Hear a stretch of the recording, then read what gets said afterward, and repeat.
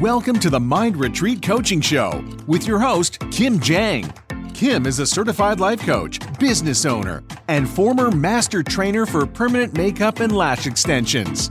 She will empower you to look at the world and yourself to get you in a frame of mind to launch and scale your own beauty business.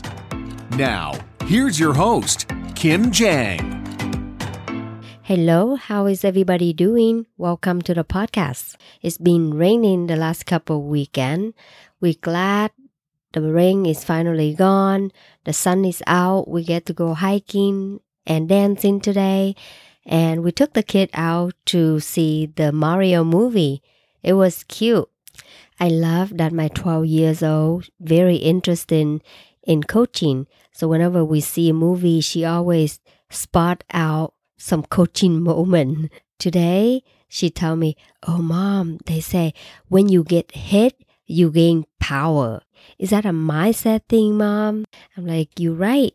In life, when you hit a bump, you gain wisdom." And there's one part Mario tell his brother, never quit. And his brother say, "Oh, I didn't know that's a good thing." And Jada, my daughter, tell me, "Is that also a coaching moment, Mom?" I'm like, Today, I want to talk about have your own back. I'm sure most of you heard this phrase thrown around before, but there's a lot of misconception about this. So I want to share with you my take on this today. Having your own back generally means taking care of yourself and be your own self-advocate. It can involve self-confidence in your decision, stand up for yourself when it's necessary, and prioritize your own well-being. It's important to recognize your worth and your value and not let others mistreat or take advantage of you. So in that sense, it's always a good idea to have your own back and to prioritize your own need and interests. Sometimes it gets misinterpreted in the way that people think, "Oh well, I got my back, forget you, I don't need you."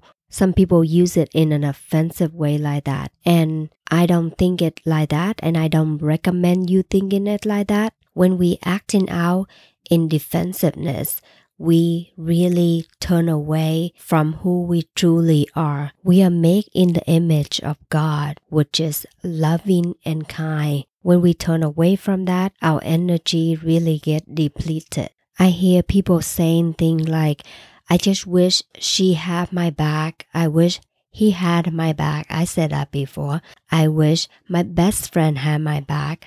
I can't believe she didn't have my back."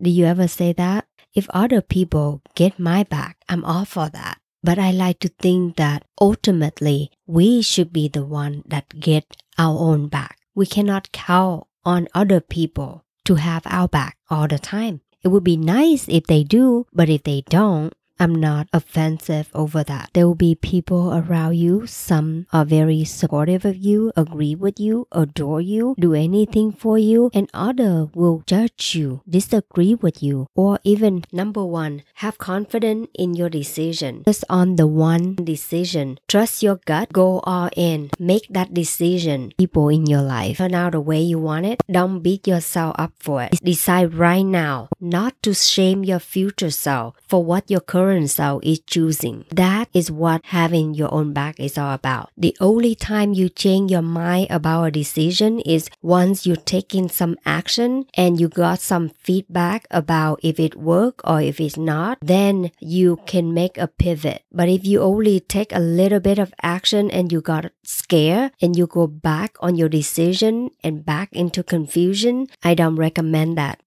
Last week, it was spring break. My kid decided to open business. They learning to be entrepreneur. So they sit in the front yard and they put up the sign, "Clean up your messy drawer for $1. And at the end of the day, they didn't get any job. They get $20 from people just think they cute and come and do donation, but nobody gave them their drawer for them to clean. Now they learn that is adult in this neighborhood doesn't trust kids to clean their own drawer. So next time when they try to do business again, they might change it to lemonade stand or something. But even that, my daughter, she says she want to give it another try with the cleaning because she is really good with organizing and cleaning.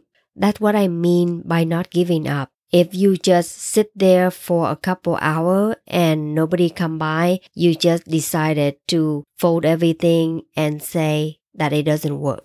That is giving up ahead of time. That is not having confidence in your decision. Having your own back could look like this. I date several people and I decided to pick this one person to have a serious relationship with. And turn out this person and me fight a lot. He just triggered something in me that caused us having many fights. And it's exhausting. One day we got in a big fight and we broke up. And when we broke up, what it looked like for having my own back is to tell myself that is okay. I know that I waste a couple years dating this asshole, but there's a lesson that I need to learn. Maybe it's a lesson learning how to process my emotion and not let other people trigger me so much. Maybe it's a lesson of communication.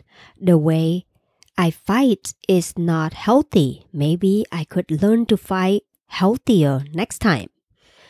I don't know exactly what it is, but I'm sure there's many lessons, I guess, that I did learn from that person. So I didn't beat myself up to tell myself that why did I waste time even I see red flag. I didn't tell myself that I should have dated the other guy. I would be in a better place right now. So that's what it looked like having your own back. Regardless of what you choose, even if it doesn't turn out the way you want, love yourself for it anyway. That is just a hypothetical example. It's not true, it's not real, but it could be real because I do not like fighting. It's unavoidable in relationship, I think. It's okay to have disagreement once in a while, but if a constant thing, it is exhausting. When you try to make a decision between two things, I love the question from Brooke at the Life Coach School. If they both gonna turn out amazing and you succeed in both of them, which one would you choose? The example she gave was if the person tried to decide to stay or leave the marriage. The question they should ask themselves is, if I stay married, the marriage turn out amazing because I make it amazing. And if I leave the marriage, my life is amazing because I make it amazing. So knowing that either way, I could have an amazing life, which one do I choose? This clear up the decision making so much. Strategy number 2 on having your own back is to be done with the negative self-talk. If you're not gonna say that mean thing to the one you love the most, like your kid, your husband, or your mother, don't say that to yourself. I'm asking you to defend yourself, from all the abusive sentences that flowing in your head. Things like, I'm not good enough. I'm not smart enough. I will never be successful. I'm terrible at this. I never do anything right. I still have thoughts like this come up sometime. I talk back to my brain. I say, nope, we are not doing that today. I just turn around and just continue with my day. Go to the park with my kid, go grocery shopping, and just put my foot down and decide that enough is enough and I'm not gonna give in to this negative self-talk. That's how I stop with the negative self-talks, just by choosing not to entertain it in my brain. Remind yourself that you are whole, you are worthy, and you are valuable. And yes, you are not perfect, and no one is perfect, and you love you anyway. The third part of having your own back is asking other people for help when you need it. I have to say I'm really good at asking my fiancé for help. I ask him for him to hang up things around the house, cooking sometime, taking the kid to the park. Sometimes he did it perfect. Sometimes he forgot to do it. Sometimes he do it not exactly the way I imagine he would do it. I teach myself to manage my own emotion when that happens. I'm not afraid to ask for help. Just know that we can ask for help, but we cannot control how they respond. And let that be okay. Remember, not move into defensiveness, anger, resentment. That is not what getting your own back is about. That is pulling away further from who you truly are. So number 1, decide not to shame yourself on your current decision. Have confidence in your decision. Number 2, stop with the negative self-talk. Number 3, ask for help when you need. I encourage you to relax into your doubts, relax into your frustration, relax into your insecurity. Allow yourself to make mistakes and have your own back, regardless how things turn out. So you can up-level your decision-making muscle. Learn to believe in yourself more. Let other people know what you need. Increase your confidence, which will lead to more growth. It is my honor to show up here to connect with you, like-minded people, wanting to take your life to the deeper level with more awareness and more consciousness. If you are interested in taking this work to the next level, I highly recommend you to go to the My Retreat Coaching Instagram. Send me a DM. I would love to connect.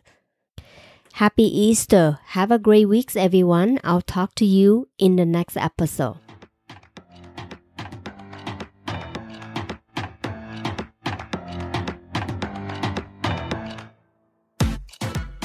Thanks for listening to this episode of the Mind Retreat Coaching Show with Kim Jang. To continue the conversation with Kim or start one of your own, follow her on Instagram at Mind Retreat Coaching.